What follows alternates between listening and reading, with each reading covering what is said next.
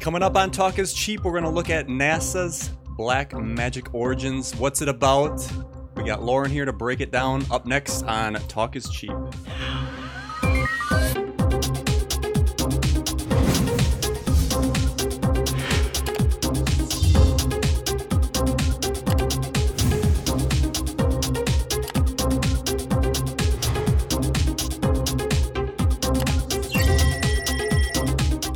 Welcome to Talk is Cheap, where cheap is talk and talk is cheap. I'm your host, Dan Hofeld, for episode 173, NASA's Black Magic Origins. To my left is Pete Hallblad. How's it going, Dano? Episode 173. Exactly. Wow. How you doing tonight? I'm doing great, man. I was looking at the temperature in the studio. It's 84 degrees, but we're just chilling. Yeah. Well, I tell you what, man. If you feel like you need to take your shirt off to cool down, go for it, You've been man. trying to see me naked on all these episodes. Dude, Gay lovers? I'm going to digress real quick here. Before we started this episode, I was outside talking to your parents. Your mom goes in the house and comes out and makes me take my shirt off. That's a true story. All right. That's a true story. That happened. And so I think turnabout's fair play, Dan. I digress. And what's really cool about tonight, Dan, tell us what's super cool about tonight. Lauren is actually going to be hosting this episode. She's out in South Carolina, if I'm not mistaken. Is that right, Lauren? Yep, you got it. All right.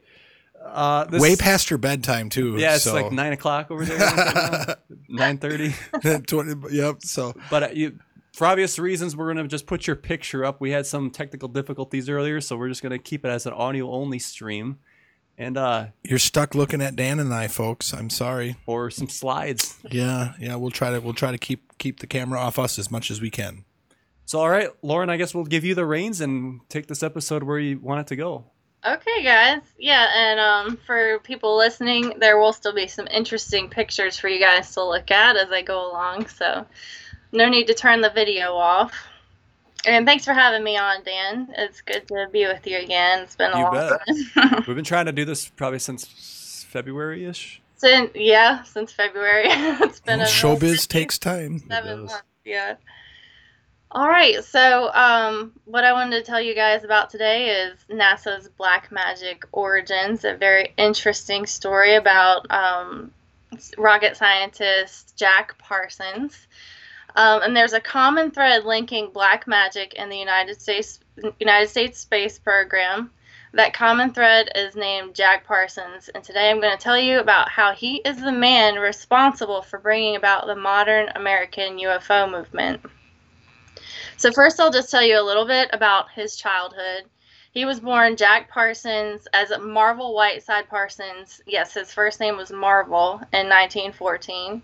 And his mother later changed his name to John, but he was called Jack. And he came from a wealthy family in Southern California, old money, and he was always homeschooled by a governess until middle school. So he was definitely a really unique kid, and he's described by those who knew him best as good-natured, a people pleaser, and he had an inability to say no to people. He was sensitive, he loved art, classical music, and poetry. He loved science fiction magazines, which at that time were called pulp fiction, if that sounds familiar. And that was the early version of comic books. And he also had long hair and was always finely dressed no matter the occasion. And this was a quality that would later follow him into adulthood. And his friends even commented that he was always dressed well, even when they were blowing stuff up in the desert. Wait, what were they blowing stuff up in the desert with? Oh, we'll get to it. Okay, awesome. I'm like, I love this guy so far. The way you've described him, I'm like, I want to be his friend, or I want, that's awesome. Yeah, this might be the only history lesson you ever enjoy, Dan. Yeah. Oh, yeah. Yeah. I'll hold you to that one. Yeah. You guys know how I love history class. Oh, yeah. Yeah.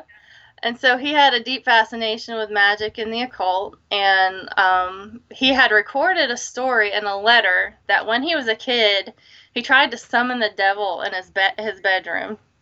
And he didn't expound on what had occurred, but whatever happened, it scared him so badly that it prevented him from doing any more magic until adulthood. But unfortunately, we don't know the story. And so when he started attending public school and middle school, and he stood out like a sore thumb because of all the aforementioned interesting character traits. He was even driven to school in his grandfather's limo, which made him the center of attention for all the wrong reasons. Yeah, I'd imagine so.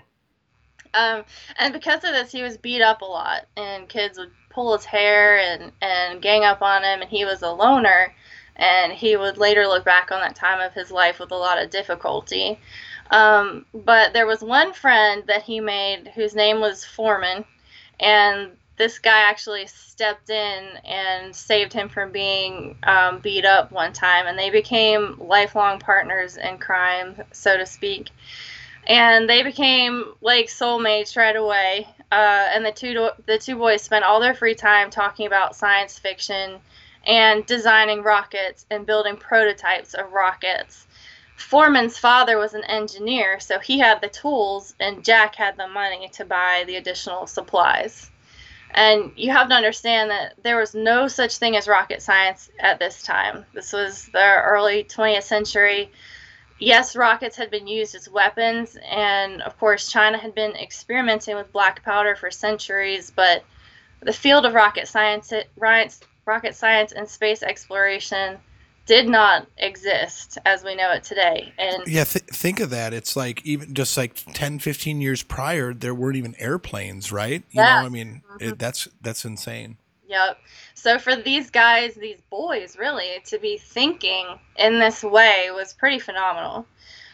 Space exploration was not even on the table. It wasn't a priority for the government and any government in the world at the time. There was some level of rocket science going on, but they didn't call it that per se. And it was more of a priority to try to create weapons rather than go into space to explore. But that was always Jack's goal, was to build a rocket that would go to the moon or to go into outer space. To the moon. Sounds a lot like Elon Musk in a sense. Like you know, he's got Dogecoin. Yeah, there you go. Yep. True. So his mom became worried that him and Foreman were going to blow themselves up, so he was sent away to military school. And while there, he blew up the toilets in the bathroom so that he would be sent home, and he was sent home. What was his choice of munitions? I'm not sure. Well, I was thinking, so you're afraid that you're concerned your kid's blowing stuff up, so you send them to the military where they teach you to blow stuff up. Yeah. You know. Anyway, I find that ironic, but that's awesome. Well, that's where he can get his aggression on again. Yeah, yep. And he blew up some toilets and got sent back home. So yeah, mission accomplished. Definitely. And of course, when he returned home, he and Foreman just continued their research and experimentation. And so when they were teenagers, both Parsons and Foreman regularly had long-distance phone conversations. You can imagine what the bill was like at that time. Exchange letters with the Nazi father of modern rocketry himself, Wernher von Braun. So they were exchanging information with Wernher von Braun even as teenagers. Wow. Yeah. So his wealthy family lost everything during the Great Depression after his grandfather died, as did many families in Pasadena at the time where they lived. And he got into Stanford, and he was working at Hercules Powder Company while trying to go to school, but had to drop out because he just couldn't afford it. But he proved to be not that great of a student anyway. He was just one of those learners that he was just super hands-on, and he was brilliant, but not in the academic way. Sure, yeah, in the accepted modern for the time academic way, yeah. Right, like he was just geniused out of traditional academics. So after dropping out of Stanford, he started working at Caltech, which stands for California Institute of Technology, and he helped to establish Gauss Rocket Research, and Gauss stands for the Guggenheim Aeronautical Laboratory at the California Institute of Technology. And he was just a young man working at Caltech. So during World War II, the Gauss Rocket Research Project started receiving federal funding because it didn't take long for the government to catch on that these rockets could be weaponized. And we got to blow up Nazis, so Yeah. let's do it. Yeah. And with the help of the genius mind of Jack Parsons, they developed solid and liquid propellant units to assist the takeoff of heavily loaded aircraft and began work on high altitude rockets. So they started by putting like basically boosters on airplanes that had heavy loads, and then went more vertical over time. It sounds like. I suppose. Yeah, that's maybe one way to say it, right? Yeah, that's one way to say it. Yeah, and at the same time, Jack was experimenting with chemistry as well and trying to get the right mixture of rocket fuel. So he was doing both. He was the engineering side of the rocket itself and the fuel. Yeah, but at this time, space exploration was still, even after they were receiving federal funding, space exploration, the dream of Jack Parsons, was still relegated to the world of science fiction. So at the time... What year was this again? This would have been in the 1930s. Okay. So at the time, Parsons was only a sporadic part-time chemistry student at the University of Southern California. Like, they let him take classes for free while he was working at Caltech, but like I said, he wasn't a great student. But he and his friends that were doing these sort of tests with him and everything had gained a reputation around the USC campus, and as well as fame around Pasadena, and they were constantly blowing things up and almost blowing themselves up so often that they became known as the Suicide Squad. So Marvel Suicide Squad. So I think... Oh, weird. Yeah. Cool. I like that. What's interesting too is like it seems like they were like the epitome of trial and error, right? Oh, for sure. Let's mix this batch up and see what happens. I love it. Yes, Jack was super scientific about everything he did, as you'll see, and that's exactly what he did. He just never quit. He just tried and tried again. It was his dream, and he was going to see it through. Mm-hmm. So the Suicide Squad did the rocket testing at Devil's Gate near Pasadena. And there's supposedly an indigenous history of that area of Southern California. And the native tribes of that area were actually forbidden from getting too close to that part of the Arroyo Seco River, where the dam and Devil's Gate are located. And that's how it got the name Devil's Gate, because... Yeah, I got the picture up here now. That's what it looks like now. It's all closed off. So it's all locked up there? I mean, I'm sure people tried to get in there. I'm trying to think of where else I've heard Devil's Gate before. Yeah, it does sound familiar. It sounds super familiar to me. Apparently, that in the side of the mountain, it looks like the face of the devil or something. And so even the tribes people and the indigenous of that area stayed away from it. So, like, the weird vibes didn't... So what is in there, though? Is it just a river? I'm not sure exactly what's in there, but... Why would they have to lock it, There's probably still, in Jack's honor, a lot... Well, as I'll continue to inform you guys about his magical workings, I would imagine that people continue to go in there and do some stuff, And Jack believed it literally was a portal to hell, which is why that was one of the reasons he wanted to do his experiments there. And he even invoked the god Pan before every rocket test. Are you guys familiar with Pan? Oh, he was the flute playing sheep man, right? Or something, right? Yeah. He's supposed to be like the god of the natural world, basically. And but he's known as like a trickster god. All right, on. So like one of those you don't know, are they going to be good or are they going to be bad? Yep. Or maybe good for most part and then get you at the end, right? Yes. Which is ironic you say that. But a little forced. But I'll tell you, Lauren, we are syncing up tonight. We are tracking on the same page even from our conversation before we started airing. So I'm liking this. This is great. Okay, good. I'm glad. So on Halloween night of 1936, Jack Parsons his suicide squad completed the first successful rocket test in Arroyo Seco, California. So that was the first time on Halloween night they got it lifted off. And in 1942, he founded Aerojet Corp, which is still a corporation. And, cool. Yeah, still heavily involved in the United States government. And he did later sell it, but he was one of the founding members of Aerojet Corporation. And so, then, Lauren, quick question. Okay. When their first successful launch, did you come across any, like, how big was this rocket? Was it, like 6 foot, 10 foot, a big thing carrying a cargo? Did you come across anything that described that? They actually didn't, in all the literature that I've read, get into those kinds of technical details. Mm-hmm. But I was reading more of things based on his life, not so much the science exactly. Sure. Yeah, So yeah. No, that I'm makes sure sense. you could find something that is based solely on the science that would probably has all that in there. Yeah. I'm sure it was scaled down too. I mean, they weren't launching, a 100-foot, No. Saturn rocket into the air out in the desert either. that? I was just curious if you had come across that. Yeah, No. that'd be a hell of a first time rocket. Let's make it big. Yeah, right. I think it was just like the first time where they got the size and the rocket fuel combination just right, To actually get it up in the air. Yeah.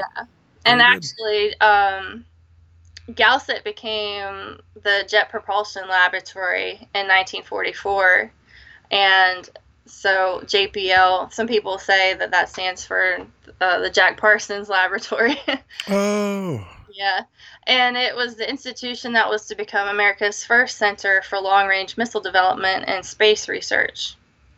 So he was really on the forefront of this jet propulsion stuff. Yeah. This is Yeah. crazy. He's like the father, the progenitor of American rocketry, really. Mhm. And so some years later, the Jet Propulsion Laboratory, which already said that, and it became a major part of NASA. So Mhm. I can JPL, imagine. JPL was around before NASA was actually an organization. So they kind of just blended into each other. And so, as I was saying, Caltech and the Suicide Squad actually helped found rocketry as a field of study in America. And Caltech offered the first rocketry courses in America that people could take to study. And they had established a firm theoretical and experimental ground for rocketry and had helped make it a valuable science in the eyes of the government and the military. And to this day, the Jet Propulsion Laboratory hosts a yearly quote-unquote nativity party in honor of Parsons and the Suicide Squad on Halloween.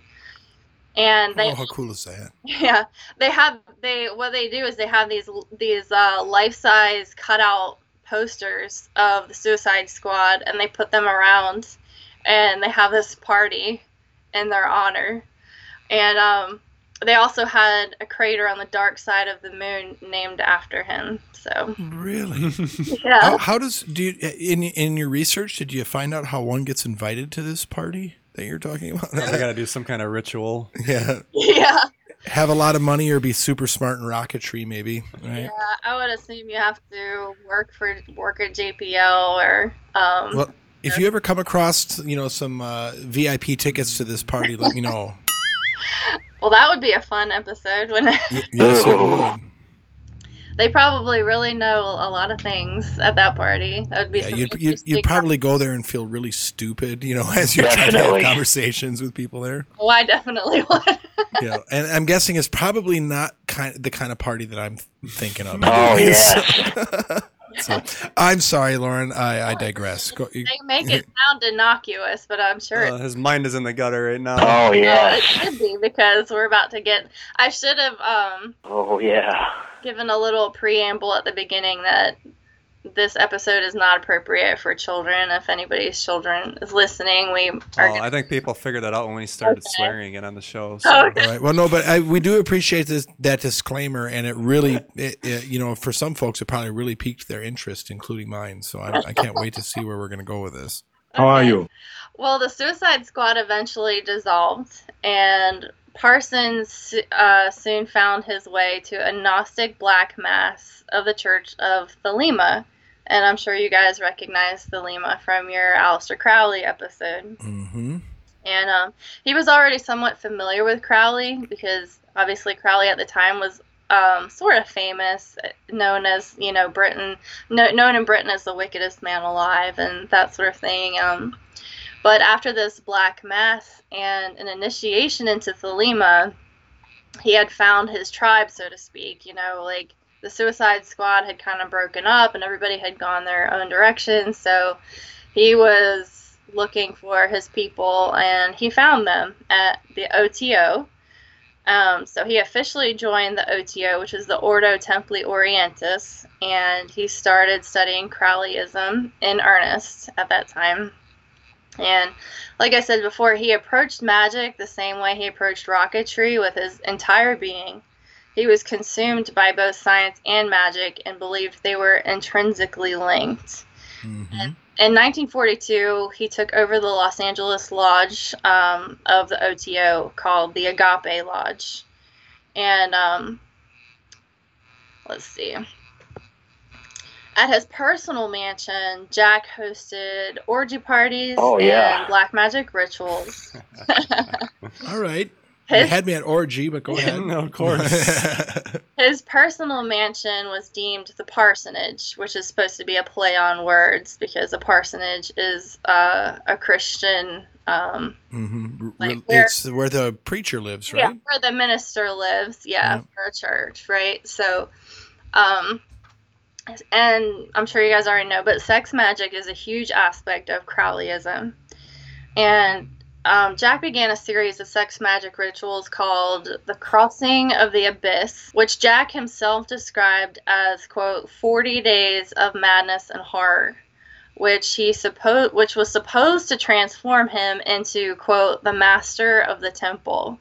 And the last of Crowley's disciples before Jack to attempt this series of rituals was found wandering the streets naked, having lost his mind. Ooh. Oh, yeah. Yeah.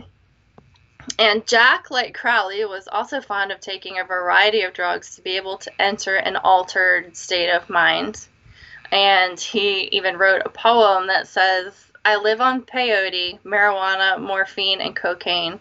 I never knew sadness, but only a madness that burns at the heart and the brain." That sounds good. That really summarizes his drug use there. All right, I'm back to being interested in this party you were talking about earlier, just so you know. Lots of parties going on. Yeah. I'll get into it.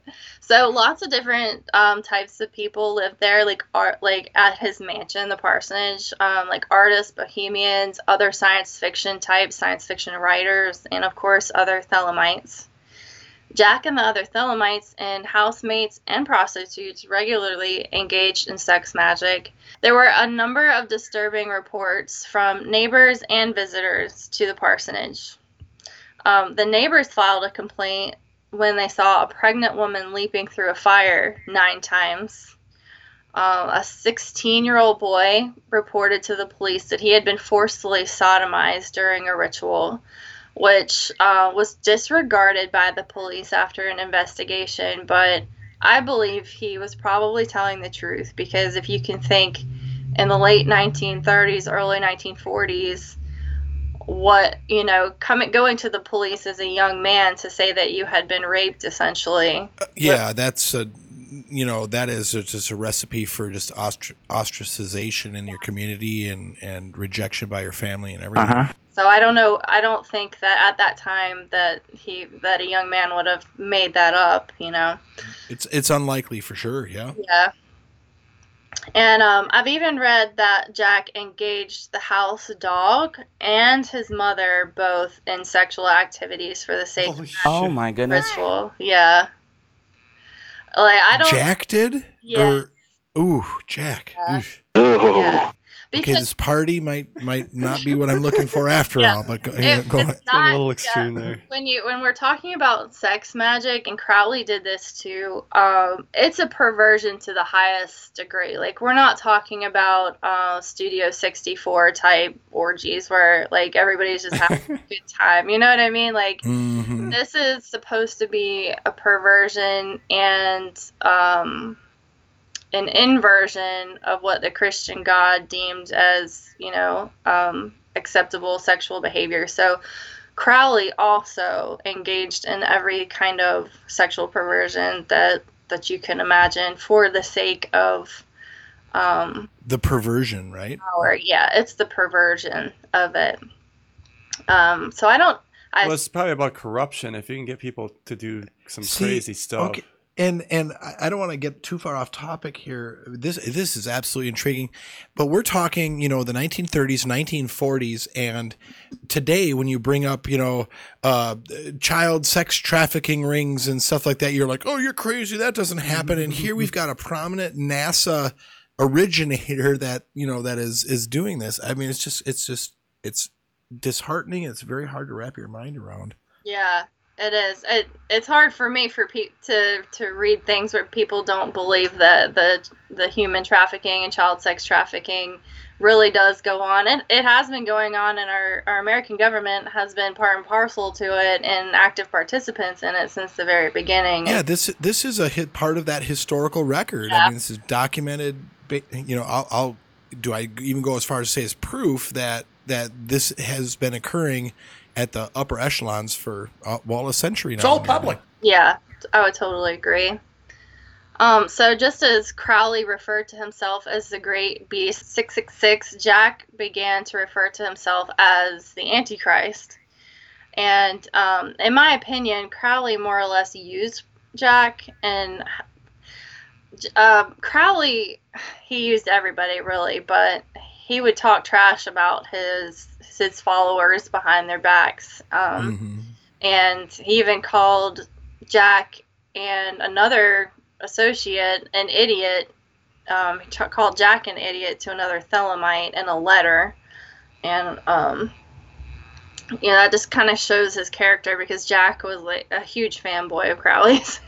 And Crowley was a manipulator, like that. Everything that you kind of read about him, he was, into that manipulation of people. He liked his followers.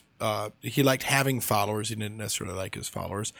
And, at this point, I'd be interested to know, I know Jack came from money. They lost the money in the Depression. I'd be curious just to be able to take a peek at his bank account during this time and see if that's why Crowley was keeping him around. Yes, that is part of the reason he kept him around. Yes, because Jack was bankrolling the activities going on in California. And Jack's bank account ebbed and flowed.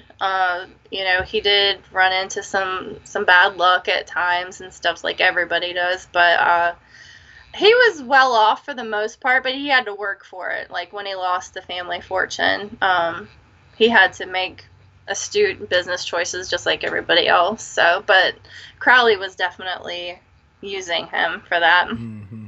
And so in his writings, in Jack's writings, there's a man that he referred to as the mysterious Frater X. And for a long time, people didn't know who Frater X was, but Frater X was actually L. Ron Hubbard, the creator of Scientology.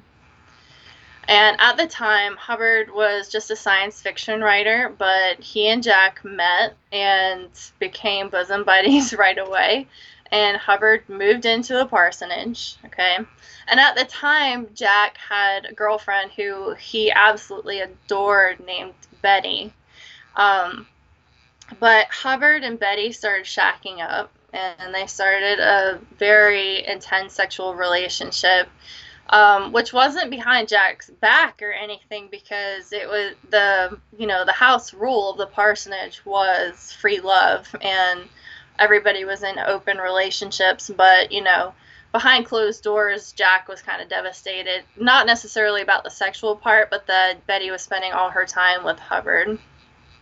So, he was upset over it, but he decided to just move on and do something different. And this didn't affect his relationship or his friendship with Hubbard either. In fact, Hubbard was intricately involved in Jack's next and most important set of magical workings. Later on, Hubbard and Betty actually stole thousands of dollars from Jack, and soon thereafter, Hubbard officially started the Church of Scientology. So Hubbard wasn't to be in Jack's life for much longer after this, but he played a pivotal role in this magical working. And many have accused Hubbard of manipulating Jack into giving him magical secrets and showing him how to do rituals that were far beyond his experience, which Hubbard then later exploited and used to start the Church of Scientology. Which is messed up. We all know that. Wow. Yeah. He was super manipulative, just like Crowley. So. Mm-hmm. That's how they do it. Yeah. And I even read a biography about Betty. I'm sure she regretted her decision to leave with Hubbard. For all Jack's faults, and weirdness, he was good to her, and Hubbard was incredibly cruel, as you can imagine. But anyway, this is where Jack's famous Babylon working begins to take shape, okay? So Jack declared that it would be his personal mission to open the pathway for Babylon, the whore of Babylon referred to in the book of Revelation in the Bible. The whore of Babylon in the Bible rides a beast. So it's all very antichrist in that it's a mockery of Christian belief. And the whore rides on the back of the great beast. And remember, Crowley called himself the great beast 666. So it comes back to Crowley. Mm-hmm. So, unable to trust women at this point because before Betty, he had another girlfriend, Helen, which was actually Betty's sister, who actually left him with another guy also. So he was kind of over it. And so he decided to summon an elemental to be his sex magic partner for this very important series of Babylon working rituals. And what that consisted of, manifesting his elemental included masturbating on his paper tablets, which was witnessed by some people who lived in the house, and he was using his wand to draw pentagrams in the air and speaking in the Enochian angel language and things like that. So I'm sure it was pretty intense. Pretty intense. Oh, And yeah. this went on for, I believe, some weeks, and the paranormal activity really ramped up in the house, so much so that the residents who were there who were themselves Thelemites and practicing black magic actually got scared about what Jack was doing. Jack reported a windstorm that blew all the windows open and stuff in the house, and Hubbard got knocked and his arm was paralyzed for the night, and Jack also heard a mechanical voice say, "Let me go free." So there was a lot of weird stuff going on in the house, but yeah, that would get me out of the house too, I think. Yeah, they were actually going out into the desert in California to do some of these rituals, and after the final ritual, basically, he had come home, and a woman named Marjorie Cameron, also known as Candy, was awaiting him. And he had written to Crowley that he had summoned his elemental, and her name was, she was an artist called Candy. And she was an artist and free spirit type who had male family members that worked at Caltech, and that's how she had heard about Jack's legendary weirdness and the parsonage, and she was actually eager to check it out for herself and to get to know him better. Mm-hmm. So Candy and Jack apparently spent a whole week in his bedroom doing sex magic, preparing the way for Babylon. Oh, good job, Jack. Yeah. Yeah, that's one way to play that. Yeah. And so at some time during the course of all of this, Hubbard channeled a message from a red-haired, green-eyed angel ordering them to, quote, light first flame at 10 p.m., March 2nd, 1946. The year of Babylon is 4063, and that would be 2118 BC, but I'm not sure what the significance of that date is. At this point, after the channeled message, they knew they were to summon a demon child, or a Gaborum, as what it's called, that Babylon, the spirit of Babylon, would inhabit. And at this time, Hubbard became the scribe for Jack and kept all of the notes of his workings. So Hubbard was actually present for all of the sex magic rituals with Candy out in the desert. Not exactly sure what all they did. Oh, yeah. Yeah. But Jack wrote a book called The Book of the Antichrist. And he wrote a book about the Babylon workings that were more of a stream of consciousness rather than describing what went on. But after, during the course of the rituals, which took some months, in early 1946, I believe, in the spring of 1946, Babylon appeared to Jack in a dream and called itself Hilarion.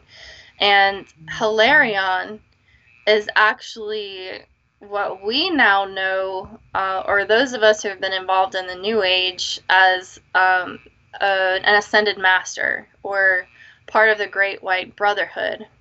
And that actually comes back to Thelema as well. After Jack's death, Candy actually took on the name of Hilarion, but some suspect that this was an individual named Hillary. I don't think so, but there are some who theorize that he had summoned Babylon into a woman named Hillary that we all know of. Yeah, careful! Don't say that last name. You'll get suicided. Yeah. So I know. Just exactly. I was waiting. I was like, don't say it. Don't say it. We talked about this earlier. Mm-hmm. So, but the theory that I agree with the most actually came across a blog from an astrologer that theorized what they actually summoned was the feminist movement, like capital F. Yeah, capital F feminist movement. And if you compare the capital F feminist movement with the qualities ascribed to the Whore of Babylon in the Bible, the similarities are quite striking, and it all ties back to Crowley, of course. So after the Second World War, Jack began to explore communism, which put him on the government's radar for the wrong reasons. So I am going to come back to... In effect, they believed that the ritual worked. It took some time, but they did believe that the Whore of Babylon was inhabited on the earth, that when they finished their ritual, that some woman somewhere was pregnant with the Whore of Babylon. Okay? So there was some other stuff going on in Jack's life at the time, and like I said, he had been exploring communism, and so he was on the government's radar for other reasons besides rocketry at that time, and his job that he was working at the time had given him the highest level of security clearance available as a civilian in all branches of the military. So that's a pretty high clearance. Yeah, that's an honor and a ranking there that not many folks enjoy. That's for sure. So for him to be associated with communism, he was definitely nervous. He never formally joined the local chapter, which was to his benefit during the Red Scare, obviously, and McCarthyism. Mm-hmm. He never formally did. But in 1950, he was investigated for his ties to communist groups and because he had actually stolen sensitive documents from his employer to create a proposal for a job in Israel. So basically, he was giving sensitive information to Israel. So before it was cool to give sensitive information to Israel. Yeah. And he, of course, lost his job. And actually, that's, as I said, his finances ebbed and flowed and he became broke again. He was actually working at a gas station pumping gas and as a mechanic to make ends meet. So that was in 1946. And of course, by 1947, there were en masse UFO sightings in America as well as abductions. So this is where we get into the legacy of the Babylon working. Mm-hmm. As we know, in 1947, Kenneth Arnold spotted those 9 UFOs over Mount Rainier. And then there were those UFOs over the Capitol building, Washington, D.C. Mm-hmm. In 1947, there was the Roswell crash. And I'm not exactly sure the circumstances, but the government actually had a sit down with Parsons around this time, after all this stuff started happening, and sort of put him under the spotlight and said, look, does this have anything to do with your rituals? And he admitted that it did. And he actually said that all the sightings in Roswell and abductions were not coincidental. And he said the UFOs will introduce Crowleyism to the world. Ooh, interesting. Yeah. Which they really didn't, or did they? They're in the process right now, according to the leak of the damn report. Okay, yeah. I believe so. False flag alien invasion. Yep. So their reports were UFO sightings before 1947, and when I had a subscription to newspapers.com in the course of my studies for my degree at the time, so I was doing a little digging and looking, and actually there were no mentions of flying discs before 1947 unless they were talking about skeet shooting. So it really actually did, by all evidence, ramp up after 1947. And in Passport to Magonia by Jack Valet, he's a very famous sort of paranormal and UFO writer. Passport to Magonia is about the history of UFOs, abductions, and trickster spirits, basically. And the cover even has a gray alien with many different masks on, and he sort of investigates the worldwide phenomenon of abductions and how they're connected to fairy lore and things like that. So this sort of thing did happen before. So I believe that the Babylon working really opened the door for the modern American UFO movement. Even so, what he was doing to summon his elemental was actually called Enochian magic, which was created by John Dee. I don't know how familiar you guys are with John Dee, but he was the astrologer and magician to Elizabeth I of England, and he was an alchemist, an astrologer, a mathematician, and he created Enochian magic, which is still very popularly used today. But John Dee had reported seeing little men in their fiery vehicles. And that was in the 1600s, obviously. So let's see. There's also a strange connection to 9 UFOs over Mount Rainier. And 9 is actually an important number in LaVeyan Satanism. And then Whitley Strieber, in his book Communion, describes the 9 knocks on the side of his house, which is what, was the beings letting him know that he was about to be abducted. So I just thought that was... Okay, they just like knocking on the door or the side of the... They were like literally knocking on the side of his house. 9 mechanical knocks. So I thought that was pretty interesting. So essentially, Jack takes credit for the modern UFO movement in America. So, but in 1952, he was actually killed in a tragic accident. He had sold his mansion, but part of the agreement for the sale was that he would still be able to live and work in the carriage house. So it was like a detached garage, right? And he was in there working. He and Candy were about to go on a trip to Mexico, which he said was to join an artist commune. But there is some whisper that he was working with the Mexican government on rockets, or some sort of covert operation down there in the Mexican desert. And he was working with mercury in a coffee can, and they aren't sure what happened, but he exploded himself. His jaw was blown off. The lower part of the that was holding the can, and all the skin on his legs was blown off. And that was June 17th, 1952, almost exactly 69 years ago. And he actually survived long enough to get to the hospital. Yeah, so he lived like that for a period of time. He wasn't immediately killed.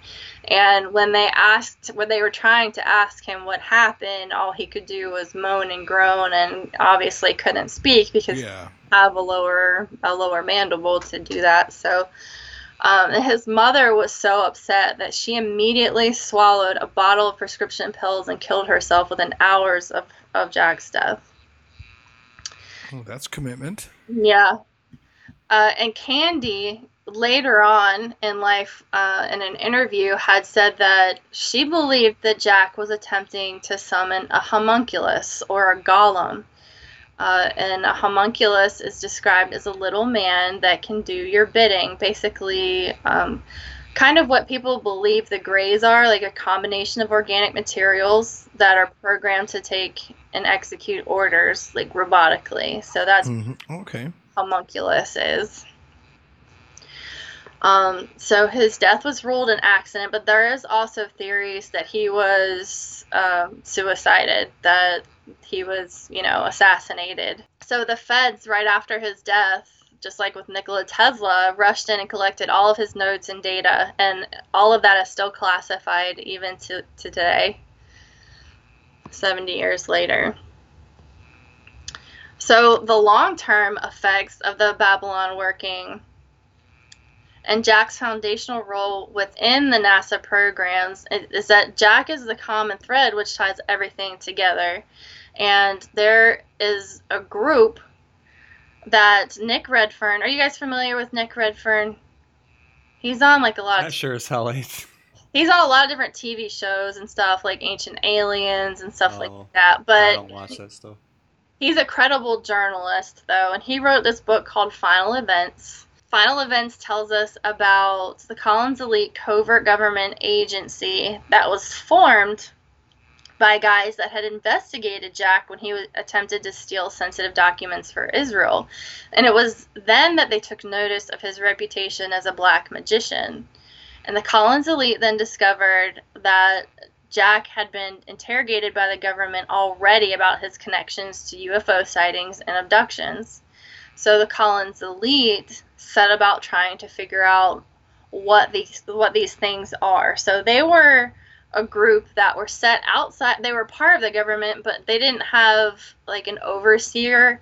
They were sort of an independent group within the government. They didn't even receive a lot of funding at first, so it wasn't as if the government had a lot of interest in this.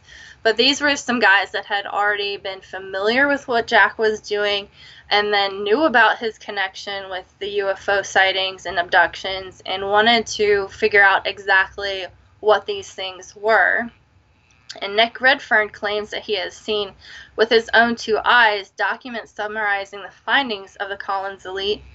And one of them is called New Mexico Origins, Parsons, Hubbard, and the Babylon Working, and another is by the CIA titled Parsons, Von Karman, and Goddard, A Door Unlocked. So those are official documents from the government. The Collins Elite also discovered through their contacts in the interviews they had conducted and the research that they had done over decades that the crash at Roswell in 1947 was actually a Trojan horse. It was planted supposedly by the beings that Jack had contact with, that we would call extraterrestrials, that it was actually planted there as a ruse to make humans believe in extraterrestrials, that there was something out there. They also became familiar with something called the Parsons technique, is what our government called it. And it's a magical technique of closing doors, opening doors to the spiritual realm and closing doors. And what the government came to believe was that the magician who opened the doors had to be the one to close them. But since he was dead, the covert black budget government agencies took over and attempted to use black magic in the same manner. And according sounds like a good idea. Yeah, right? And according to the Collins elite, went even so far as ritual human sacrifice to be able to communicate with the beings responsible for UFOs and abductions. And supposedly, someone on the team at Wright-Patterson Air Force Base had manifested, through magical working, the same sort of material that was found at Roswell. But then, when he lost his concentration and the ritual ended, the material disappeared. So the U.S. government believed it could somehow extract supernatural knowledge of technology from these beings. Interesting. Yeah. And the beings, which came to be called by these agencies ultra-terrestrials or interdimensionals, communicated only through black magic rituals. So there was no other way to communicate with them. And there was no face-to-face meetings with these beings. It had to occur through channeling, psychic mediums, automatic writing, and trance states brought on by hypnosis or psychoactive substances like mescaline. Sure, that's a page right out of Crowley's book there. Yeah, exactly. And this could be why MK Ultra was experimenting with LSD and deprivation. Another project came about known as MK Often, which sought to figure out if the occult and black magic could be weaponized and used in intelligence operations, such as using psychic powers to cause people to have heart attacks at a distance. Supposedly, members of the Collins elite witnessed pictures of test subjects that had actually accidentally been murdered by psychic means. In other words, our government entered into a Faustian pact, a deal with the devil, if you will. And I'll just quickly read you a quote from Final Event. It says, "The conversations always followed broadly similar ground, namely that the human race was being deceived into believing that it was receiving visitations from aliens, when in reality, demonic forces were secretly squaring up for Armageddon and the final countdown, and the DoD's overwhelmingly reckless dabbling into occult-driven areas to try and make a bizarre but futile pact of some sort with these same forces was inevitably and only destined to make things much, much worse for each and every one of us." That's like profound, and it actually introduces a whole nother concept, right? This isn't aliens we're talking about. This is demons, which is like a huge about face, right? At least in my mind, right? And of course, we know that von Braun had told Carol Rosin that he had quit NASA because he had discovered this for himself, that all of this about militarizing outer space to protect America and to protect mankind, it's all to just control us, actually. Sure, smoke and mirrors, right? Yeah, right? That they knew it was a lie, that there aren't extraterrestrial contact. I mean, I don't doubt that there are extraterrestrials, but that's not what this is what the theory is. And that they're basically using the excuse of extraterrestrials and their Faustian pact with these spiritual beings to control Earth's population to bring about the New World Order, which is not conspiracy theory. It's been we've got world leaders all over the planet that are reference it by name, New World Order, you know. Exactly. Was how much did you have left? Because we're already up to 57 minutes. Are you serious? Yes, I'm serious. That was pretty much it. Okay. I fell asleep a half hour ago. I tried. Lauren, I honestly found it super interesting, and I've been jotting down notes. I've been looking on my phone, Googling stuff as you've been talking, because I'm like, I gotta look into this. So I've been riveted this whole time. I'm so glad. I wonder if Dan's gonna cut it down to 30 minutes. Well, I can leave it, but I can't guarantee the audience will stay for it. We'll see. Listen, if they're not interested, then that's on them. It's their loss. You know. I don't know. The other thing is trying to make it entertaining too for an hour. Well, I like I said, I was. It's more if it's an audio podcast, it's fine because people can throw it on and do whatever. Yeah. Well, add some animations. That's more work. these things aren't supposedly, according to the Collins Elite, aren't what we have been told that they are by the government. And all of this stuff about they don't know what they are, they don't know what's going on is a complete fabrication. And they're just waiting for the opportune time to stage a false invasion or a false abduction and control us with everybody. Yeah, because we'll run to the urban centers and say, please, government, protect us. I do believe that this is the card and they're going to play it. Like if Carol Rosin says too, this is the last card. Yeah. Lauren, you've given me I've heard rumblings about that theory. I've never really heard it put together quite as nicely as you did. Especially just starting with Jack and NASA just blows my mind and just reinforces other things that I've kind of come across as I've gone on this adventure called my life. Pretty good, huh? Mind is, yes, it is. My mind is like, I'm not going to say 100% blown, but at the good 80% blown right now because I have got all sorts of additional stuff I need to look into and get into this because it's scary. It makes a little bit of sense, and a lot of this you can prove it. It's out there. Documentation, the evidence is out there. So. All right, ladies and gentlemen, we're going to wrap it up right there. Thank you guys for joining us. Thank you, Lauren, for doing that topic. Great to connect again. It's been a little while. Yes, definitely. Thank you for having me on. Yeah, so with that being said, what was it, our last episode? July 9th. No, August. Oh, August 6th. 2 weeks from today, and we'll see you guys then. Later.